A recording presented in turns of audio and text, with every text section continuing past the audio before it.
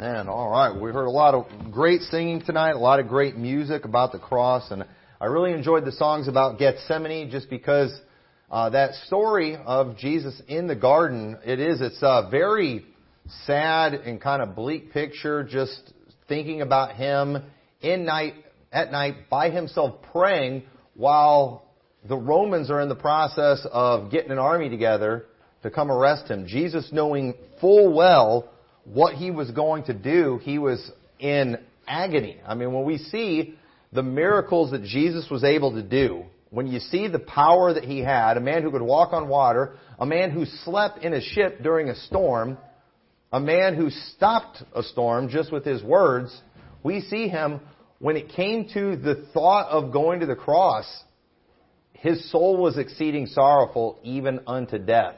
And as we see him praying there to the Father, there's no doubt he did not, it was not his will, it was not his desire, in fleshly speaking, to go to the cross, but it wasn't his desire to do the Father's will. And it was God's will for him to go to the cross, because without the cross, we have no hope. Without the cross, every one of us are on our way to hell. And understand what we see when we look back at the cross is the greatest example, the greatest picture of love that there ever was. And nothing will ever top it. Nothing will ever outdo it.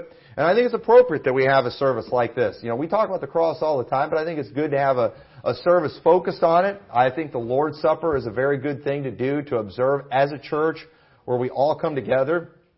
And, and I appreciate everyone taking it serious, too, and being here now. I think this is probably our best Wednesday night crowd we've ever had. And I think this is a good time to have a good Wednesday night crowd when it comes to observing the Lord's Supper, because this is a very serious thing. And what I want to talk about tonight, of course, we're going to talk about the cross, but I want to get my text tonight from Galatians chapter 6, and we'll start at verse 11. He says, "Ye see how large a letter I have written unto you with mine own hand. As many as desire to make a fair show in the flesh, they constrain you to be circumcised, only lest they should suffer persecution for the cross of Christ." We see that in the book of Galatians, Paul was dealing with a heresy that had crept into the church where people were adding works to the law. And you cannot, or not add works to the law, works to the gospel. If you add works to the gospel, Paul made it very clear, it's another gospel. Paul said, if any preaches another gospel, let him be accursed. He was very clear about this, and specifically the work they were adding to the law was circumcision. And you say, well, I don't know anybody that's adding circumcision to the law, but Paul makes it very clear in this, it doesn't matter, you can add any law you want, it has the same effect. Whether it's circumcision, whether it's baptism, whether it's just you being a decent person, church attendance, whatever, you add any works to the law, it is in fact another gospel, and I think we all know that. But these people, one of the reasons they were doing this is because they were under pressure from other religious people, false brethren that had crept in unawares, and they were critical towards those who would try to get people to quit focusing on the law and to start focusing instead on Jesus Christ. And so he mentions they were afraid of suffering persecution for the cross, is the way he puts it. And then in verse 13, he says, "For neither they themselves who are circumcised keep the law, but desire to have you circumcised, that they may glory in your flesh." So even though these people that were putting this on them were not keeping the law themselves, they wanted to glory in their flesh so they could at least be able to say, look, we got these people to do like we're doing. Therefore they're one of us. We've got something in their flesh, and therefore, we're all good. But let me tell you something. When it comes to salvation, it's not about any works you do. It's not about something that's in your flesh. It's about the cross. And people get so mad, they get so bent out of shape when we say, hey, why don't we start paying more attention to what people profess when trying to figure out if they're saved instead of works? And folks, works are important, but works don't determine salvation.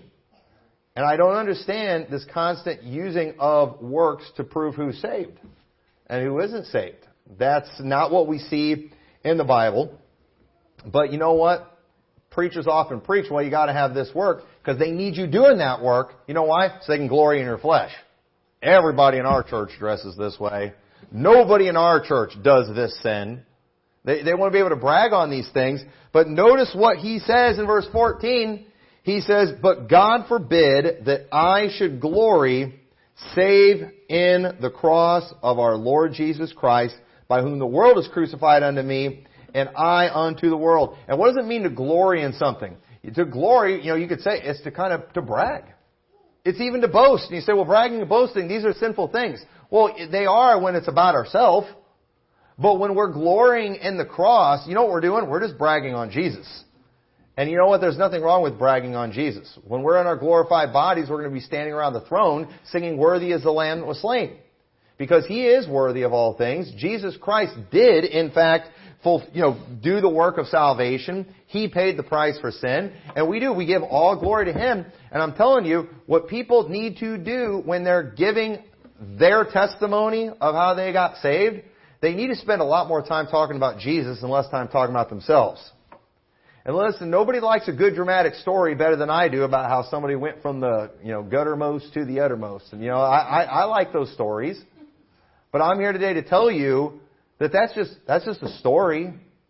The gospel is not you changing your life. The gospel is Jesus Christ paid for sins. Jesus Christ lived a perfect life. Jesus Christ died, was buried, and rose again. That's the gospel. That's where people get saved. And you know what? Thank God His Holy Spirit will help us, and He can help us get victory over our sins, and you can change your life, and thank God when you do that. But let me tell you something, your changed life is not the gospel. Okay? And you shouldn't brag about your changed life. You shouldn't cast doubt on other people's salvation who's professing the same thing as you, because you just repented of all your sins after you got saved, and they've only repented about half their sins. That's wrong. Okay? We glory in the cross because you know what? If you repented of 99.9% of your sins, it's still not going to save you. Because you're always still going to have some sin. And so if they only repent of 1% of their sin, if that's what you were doing to save yourself, both of you are going to hell. Even if you did 99.9%, it'd have to be 100. And then you'd have to figure out how to erase the ones you did before you repented.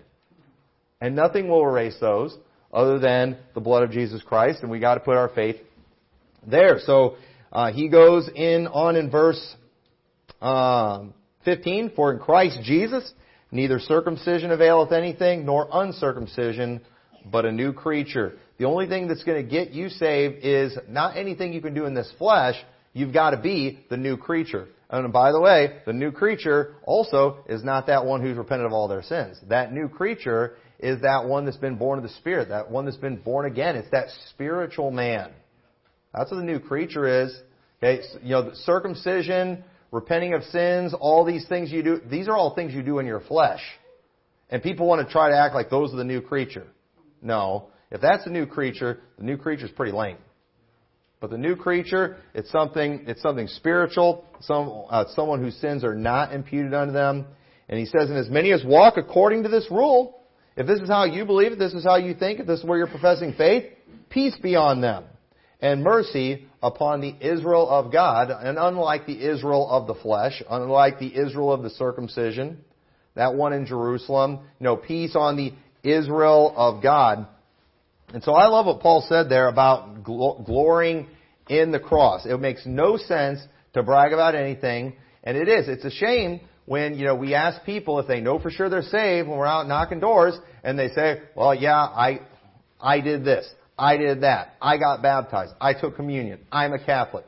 They'll talk about all these things they did. No, you have to talk about Jesus. He's what makes a difference. And so, I want us to look at some ways, though, that we see in the Bible that people often glory or boast. Because here's what we got to understand, too. When Paul is saying glorying in the cross, here's what you need to understand. When it comes to the cross, we make a big deal about the cross, and I'm all for crosses. I got a cross on this pulpit. But, we don't worship a symbol. You understand that? When we talk about the cross, we're not talking about a symbol where we don't worship a symbol. What it means when we glory in the cross is we're referring to what Jesus did on the cross. We're glorying in the work of Christ. A cross, anytime you see a cross, You shouldn't think, oh man, I want to kiss this thing, touch it, worship it or anything like that. No, but it should be a reminder of what Jesus did on that cross. It's a symbol of the work that Jesus Christ did on the cross. And the cross is the symbol we should point people to instead of many things that Christians often point to instead. Many Christians have made the mistake of glorying in things that we have no business glorying in. In fact, we've been forbidden from glorying in those things. Even in this one passage right here. The only thing we should glory in is the cross, in the work of Jesus Christ and what He did for us. So let's look at a few things, and I'm going to jump around. If you want to try to follow along, you can, but I'm going to try to hit these quick. In Matthew chapter 6, we see it says, "Take heed that ye do not your alms before men to be seen of them, otherwise ye have no reward of your Father which is in heaven. Therefore, when thou doest thine alms, do not sound a trumpet before thee as the hypocrites do in the synagogues and in the streets, that they may have glory of men. Verily I say unto you, they have their reward. But when thou doest thine alms, let not thy left hand know what thy right hand doeth, that thine alms may be in secret, and thy Father which seeth in secret Himself shall reward thee openly." Notice why a lot of people, what they want to glory in is their good works. That's what they want to talk about. They want to sound a trumpet about their good works. Why? So they can have glory of men. Folks, that's not what we're here for. That's not our job to bring glory to ourselves. And folks, what? I mean, it's bad to sound a trumpet and announce what you've done, isn't it? But here's the thing about that. What's the whole point of sounding the trumpet anyway? That was just something they did back then to get everyone's attention. Okay? So understand, the whole point of sounding the trumpet, you're getting everyone's attention so they can see what you're doing. Okay? So, even though we don't sound the trumpet, okay, isn't it the exact same thing if a preacher gets up behind a pulpit? You don't have to sound a trumpet when you're behind the pulpit and everybody's already looking this way. And then you just go and you just brag about your works. Isn't it the exact same thing? So we have glory of men. And I've been there before. I've heard preachers. And again, I'm not against this as long as it's done in the right way with the right doctrine. But they will literally get up. I shouldn't name them. Maybe I should name them. I don't know. I know one preacher who loves to talk about all the thousands and thousands of people that he has gotten saved from his sermon called My Testimony. And he literally tells his story, and he's always talking about the thousands of people getting saved from him telling his story, from his testimony. And I listened to it one time. It was all about him. And he acknowledged that Jesus saved him. There were some references to Jesus in the story a few times. But it's like, good night. If this many people are really getting saved from your testimony, I'm surprised God didn't put that in the Bible, because your testimonies get more people saved than Jesus' testimony, apparently. And, we got to watch out for that. We cross the line somewhere. Again, I'm not saying a person can never get up and tell their story. You definitely can do that. Okay, the Apostle Paul, he would tell his story, but a lot of people, in telling their story, they're spending so much time that they're leaving out the story of Jesus Christ. And folks, that's where people get saved. That's where we find salvation. We got to watch out for that. But a lot of people are, they're just, and then too, these same people, this same individual, he's all over the place when it comes to repentance. Sometimes he gets it right. Sometimes, he's full-fledged turn or burn type. And it's just absolutely revolting. I listen to that guy preach. I'm not sure how to get to heaven. It's just, it's so confusing. It depends which message he's preaching. But folks, we have no business ever glorying in our works. It's a waste of time. And people do. They'll listen to these stories and, man, wasn't that an amazing testimony? And then they do. And then they talk about them. No, we should be talking about Jesus. So, Romans chapter 4. Turn over to Romans chapter 4. Another thing we tend to glory in sometimes says, "What shall we say then that Abraham our father as pertaining to the flesh hath found? For if Abraham were justified by works, he hath whereof to glory, but not before God. For what saith the Scripture? Abraham believed God, and it was counted to him for righteousness." One thing that people do, a lot of times they will glory in the works of their flesh. They will glory about the things of the flesh. Now, We don't do this too much in the Baptist culture because every one of us, probably almost every one of us in here, if you're an American Christian, you have a background with some dispensational teaching, don't you? All right. How many grew up around, been at least around some dispensational teaching? Okay. If you were at this church 7 or 8 years ago, you heard a little bit of that stuff. All right. So understand, we've all heard a lot of this stuff, and so because of our dispensational teaching, we've all been taught about how sorry our flesh is as dirty dog Gentiles, right? Dirty dog Gentiles is what we are. We're not like them Jews. That's what we always heard before. But folks, do you all understand that that's the kind of thing the Apostle Paul was dealing with? You had the Jews who, because of their flesh, because of their lineage, thought they were something. And imagine someone glorying in their ancestry, spiritually speaking, all right? If you had a really cool descendant, I'm not going to try to take that away from you, all right? If you descend from, who is a cool historical figure? Daniel Boone or somebody like that. That's pretty awesome. I've heard Daniel Boone's in my family tree. I was told, I forgot how it works, but I'm claiming it either way, though. All right, I'm claiming it either way because Daniel Boone was pretty cool. But folks, to think you have some kind of spiritual position that you're up there somewhere because of the family you came from, that, my friends, is so unbiblical. It's not even funny. And understand, the Jews were like that, and you know what? And they would often bring up the fact, we have Abraham as our father.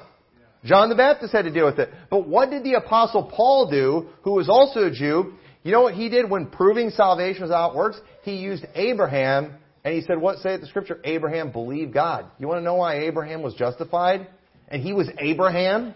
You all think, you got these Jews who think they're justified because they descend from Abraham, but what justified Abraham? He believed God. And he counted him for righteous. Oh, and by the way, he goes on to show, now when did he receive this? In circumcision or in uncircumcision? In uncircumcision. This was, Abraham got saved decades before he was circumcised. Proving again, it's not about lineage. It's not about works of the law, but yet people will brag about that. And I will say probably the closest thing we have to it is sometimes you'll have people that'll, and I've seen this on Twitter before, where I forgot who it was or who they descended from, but there was somebody criticizing some IFB preacher who was going after the trendies because they're like a descendant, I think, of John R. Rice or somebody like that. I forgot which one it was, but one of the big names. It's like, you know what? Who cares? I mean, so you think you're an authority on this subject now because, you descend from John R. Rice, whoever it was? Guess what? That stuff doesn't matter. That stuff doesn't matter. What matters is Jesus Christ. And you know what? That's the lineage everyone needs to be talking about. And I find it revolting, and I see this too. I could name 2 preachers right now who I've seen on Twitter brag about their Jewishness, even though they're Baptist preachers. But they're also Jewish. It's like, if you've studied the New Testament, you should understand how irrelevant that is.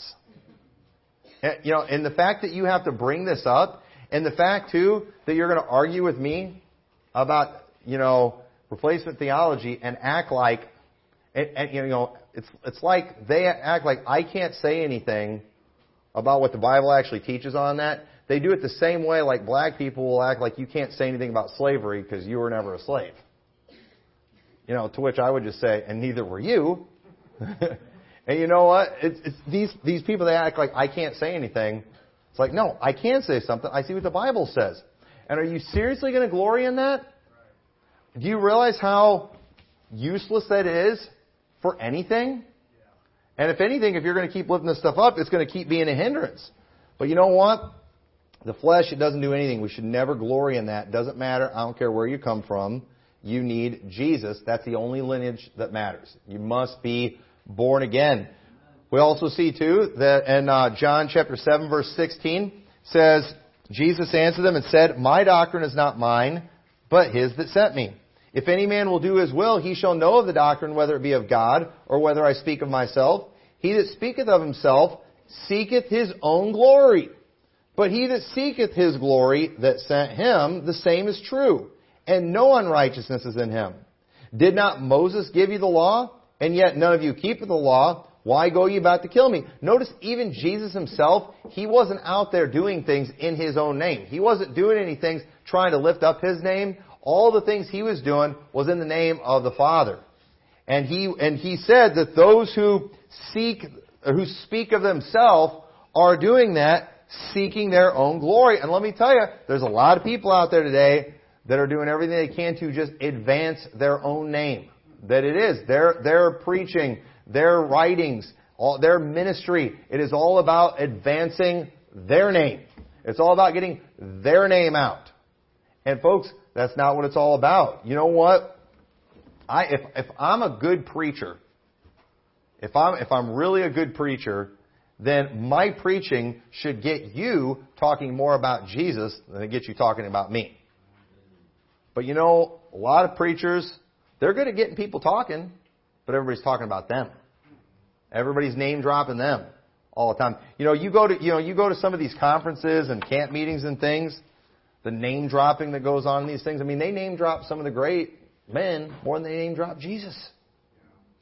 And again, I'm not making rules here and saying you can never name people and tell stories or anything like that. But at the same time, we all know when somebody's just kind of crossed the line, it was like, this was a bit excessive. Okay, we all know it when we see it. Don't ask me how many times you're allowed to say somebody's name and how much time's got to be spent talking. We all, at the end, we know what it was all about. And at the end of the day, too, again, what are we talking about when it's all done? Are we talking about the Bible? Are we talking about God's Word? Are we talking about Jesus Christ? Or are we talking about that individual? Man, did you see the way he, kicked over the communion table? Did you see the way he threw that music stand? Did you see the way he danced on the piano? I mean, all these antics and things. That's what we often talk about after a camp meeting or something like that. But you know what you don't find anybody doing? Talking about the Bible. They'll share the clip showing the guy's antics, but you know what nobody's doing? Is sharing a scripture. Hey, look at what I learned in that meeting. And these people that are out there doing that, there's preachers I know, I've never seen them preach one time where they didn't do a cartwheel. And they preach at youth conferences all the time. I'm not lying, folks. Cartwheels. Okay? Maybe I should do a cartwheel. You ought to remember it. I'm not as good as this guy. But here's the thing. He does cartwheels. That's all the only thing I ever remember this guy from his sermons, I can remember one line that he said preaching one time. And I can't repeat it from the pulpit. And I think that's why I remember it. I remember the one really inappropriate line he said. It was actually pretty good, but it was all guys in there, I guess. But it was one of those deals you can't say in front of ladies. And let me tell you, that's the only thing I remember. That and the cartwheels. That's all I remember. And when we take teenagers to go hear him preach, you know what they all talked about? The cartwheel. They all talked about the cartwheel. It's like people go listen to him preach, just wait and see him do a cartwheel. And he does. He's a pretty big guy, and he nails those cartwheels. It's pretty impressive. Even if I could do a cartwheel as good, we wouldn't like it as much. It's just more impressive watching a big guy do a cartwheel like that. But I don't know. Maybe I'll work on a backflip and see if that gets people watching. It'll make the video go viral, and maybe they'll hear the gospel, right? Amen. But no, it'll get them talking about me. So turn over to 1 Corinthians 1. So again, trying to advance their own name. Okay, that's just the way we glory. We want to get our name out there. I could go on and on. We're probably not even going to get through all of these, but 1 Corinthians 1:27 says, "But God hath chosen the foolish things of the world to confound the wise, and God hath chosen the weak things of the world to confound the things which are mighty, and the base things of the world, and things which are despised hath God chosen, yea, and things which are not, to bring to naught the things that are, that no flesh should glory in His presence. But of Him are ye in Christ Jesus, who God has made unto us wisdom and righteousness and sanctification and redemption, that according as it is written, He that glorieth, let him glory in the Lord." You know what it's basically saying here? What it's teaching in this passage is it's teaching that God, He doesn't always use the talented. God uses the weak, the base, the low. I know based is a good word now, but it didn't used to be, okay? It's like, our language is corrupt in everything, right? Like nowadays it's good to be bad. I'm so bad, or that might be old. We've passed that one, haven't we? Being bad to the bone, all that kind of thing. But, so base is bad, folks. That means you're low, okay? And that's who God uses. Now, why? Why does God use people like that? Because if God uses the base, if God uses the things that are despised, then guess who gets the glory? God gets the glory.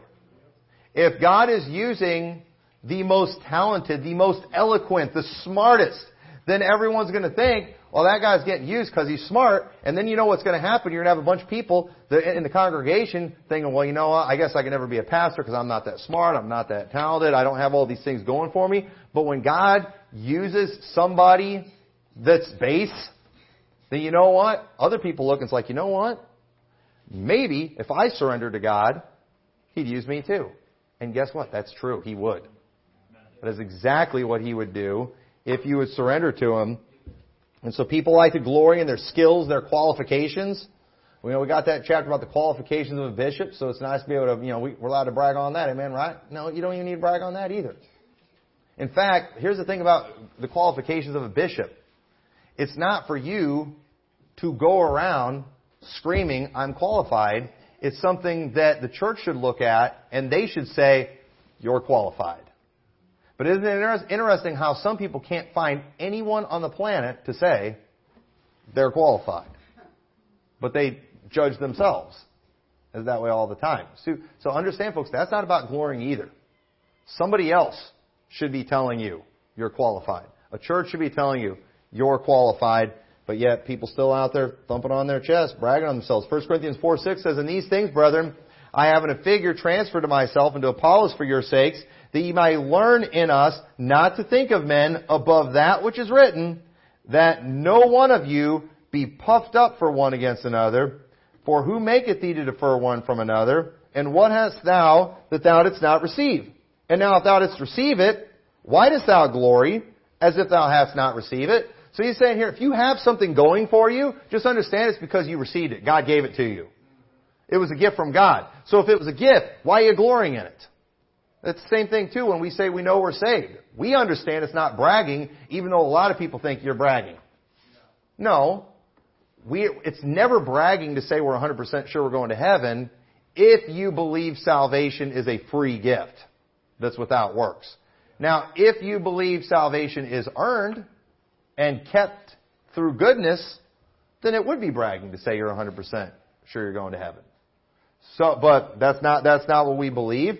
It's a gift, and so if God gave you something, you have no business bragging about it. Even if you are talented, even if you are good looking, God did that to you.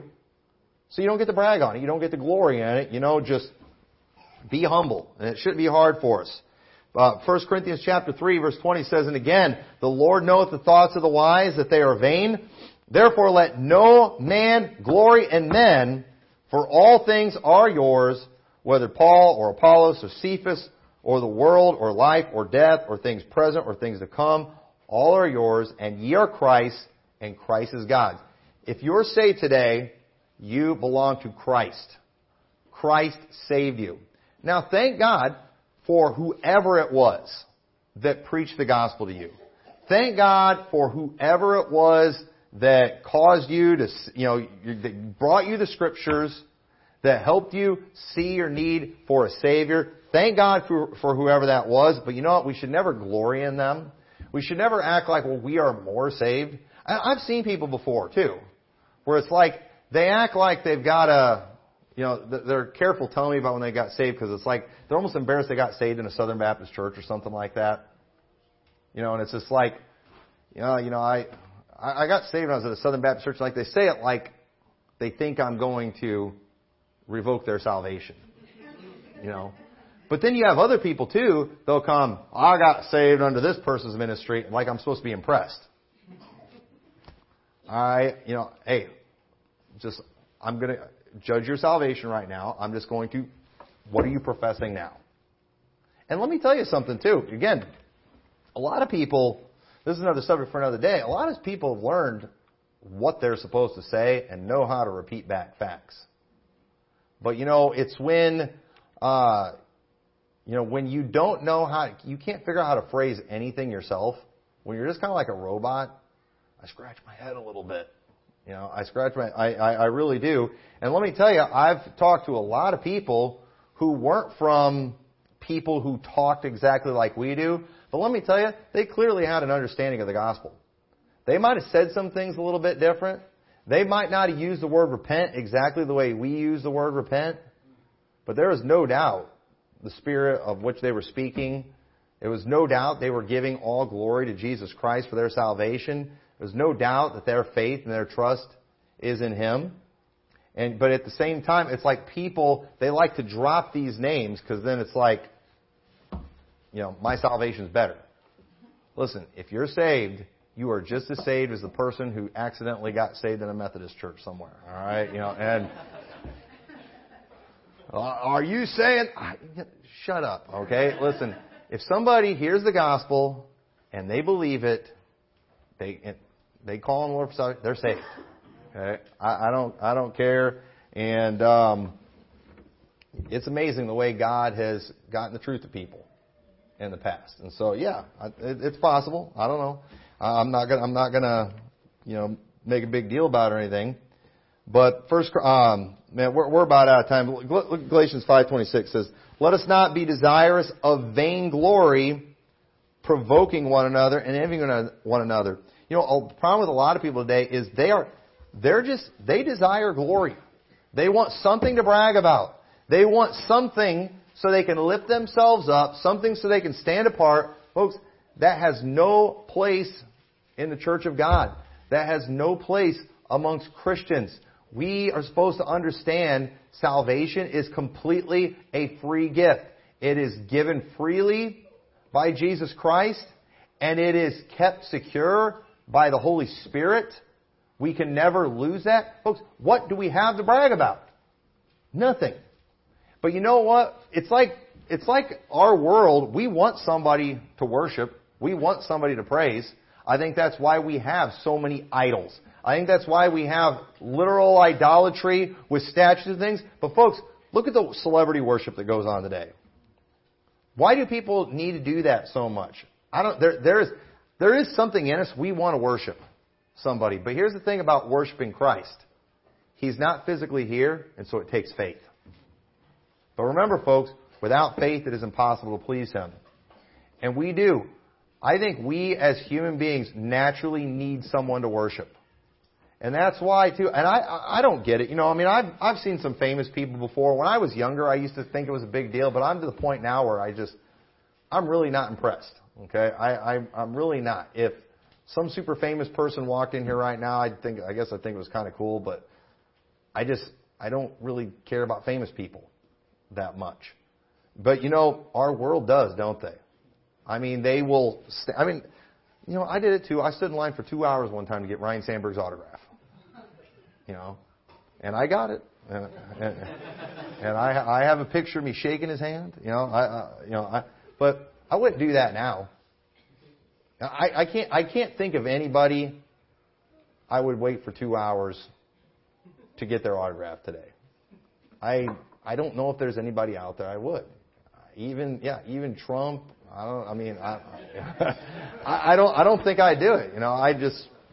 I'm not really interested in that. But folks, we need somebody to adore, someone to worship. But it takes faith when we do it with Jesus Christ. But He's the one that all that belongs to. All this love and adoration we are giving for people, folks, we're giving it to all the wrong people. Do not give it to flesh and blood. Give it to Jesus Christ. He's the one that deserves it. He's the one that's worthy of it. And at the end of the day, it's like, 2 hours, really, 2 hours to get an autograph of a person. I'm going to meet Jesus one of these days. That should be our attitude. Oh, I got to meet so-and-so. Well, I don't think we ought to be that way with celebrities and stuff, but I'm fine that way, being that way with preachers. I do it for a preacher, And, let me tell you, I've met a lot of big names. And you know what? I've gotten to know a lot of big names. And the more I get to know the big names, the less I'm impressed. But there was a time when I was younger, I thought the big name preachers were just the greatest thing ever. Now I'm just like, don't like them that much. You know, I mean, I'm thankful for them, but it's like they're not impressive. You know, I'm finding myself less and less impressed with human beings all the time. And I'm not trying to have a bad attitude or anything like that. But, you know, I don't think we need to be. We need to be impressed with Jesus Christ. He's the one that deserves all that. And let's not waste our time on these things. And so there's a lot more scriptures about glorying. We're not going to keep going through all these. But, folks, the cross is where we glory. That's what we point people to. That's what we make a big deal about. Instead of advertising for celebrities, instead of advertising for ball teams and all the stuff that we like to do and just, to show our support, why don't we advertise for Jesus Christ? Why don't we promote Jesus Christ? That actually does something. That actually accomplishes something. That's what we need to be all about. That's what we need to be obsessed with. That's what we need to be paying attention to. He needs to be the one that we're looking for, the one we're waiting for, watching for, that we're anticipating. He's the one that we should be trying to mimic. Folks, you see all the weird things people are doing, the weird hairdos, the weird clothing styles. What are they doing? They're imitating an idol somewhere. We need to figure out what we can do to imitate Jesus Christ and to be as much like Him as possible. And He did so much for us on that cross. And I have a bunch of verses about the cross. I'm just going to give you this one. But Philippians 2:8, I love what it says. And being found in fashion as a man, He humbled Himself and became obedient unto death, even the death of the cross. While we glory in the cross, understand, and while we sing about the cross, and we sing these songs with great joy. The songs about the cross, they're happy, they are uplifting songs. And that's what we do when we look back at the cross. But remember, when Jesus was looking forward to the cross, He sweat, as it were, great drops of blood. It made Him sorrowful even unto death. And you know what? It's okay. He doesn't have a problem with us looking at that and finding joy. Because you know why He did all that? You know why He suffered that way? So we could have that joy. So we could have that free gift of salvation. Just like as parents, maybe sometimes, you sacrifice so you can maybe buy that present for your children. And you had to work hard, you had to work overtime or something like that. And you know what? You want your child to enjoy that. And you want them, even though it was a lot of work and it was sacrifice, you want them to enjoy it. And I believe that God is pleased. I believe Jesus Christ is pleased when He sees us singing those songs about the cross and singing them from the heart, singing them with all our heart, meaning it, finding joy, when He sees us finding comfort in it. And you know what? Nothing brings Him joy more than anything else, as it does when someone says, you know what? I'm trusting in what was done on the cross to get me to heaven. I'm done trusting in my own works. I'm done trusting in any other gods. My faith, my trust is 100% in what Jesus Christ did on that cross. And because when people do that, they get the gift of eternal life. They get the gift of salvation, and that was the whole point. That was why He went. And so we need to keep on proclaiming that message. And as Christians, glory in the cross. Do not brag about your membership at Liberty Baptist Church. It's nothing to brag about. There's nothing to glory in. Glory in Jesus Christ. So let's pray. Dear Lord, we thank You so much for Your Word. We thank You for the cross and what You did for us. And Lord, we thank You for this time where we can come and remember Your body and Your blood and what You did for us, and help us to never forget it. Help us to glory in it. Help us to promote it and tell as many people as we can about it. In Your name we pray. Amen.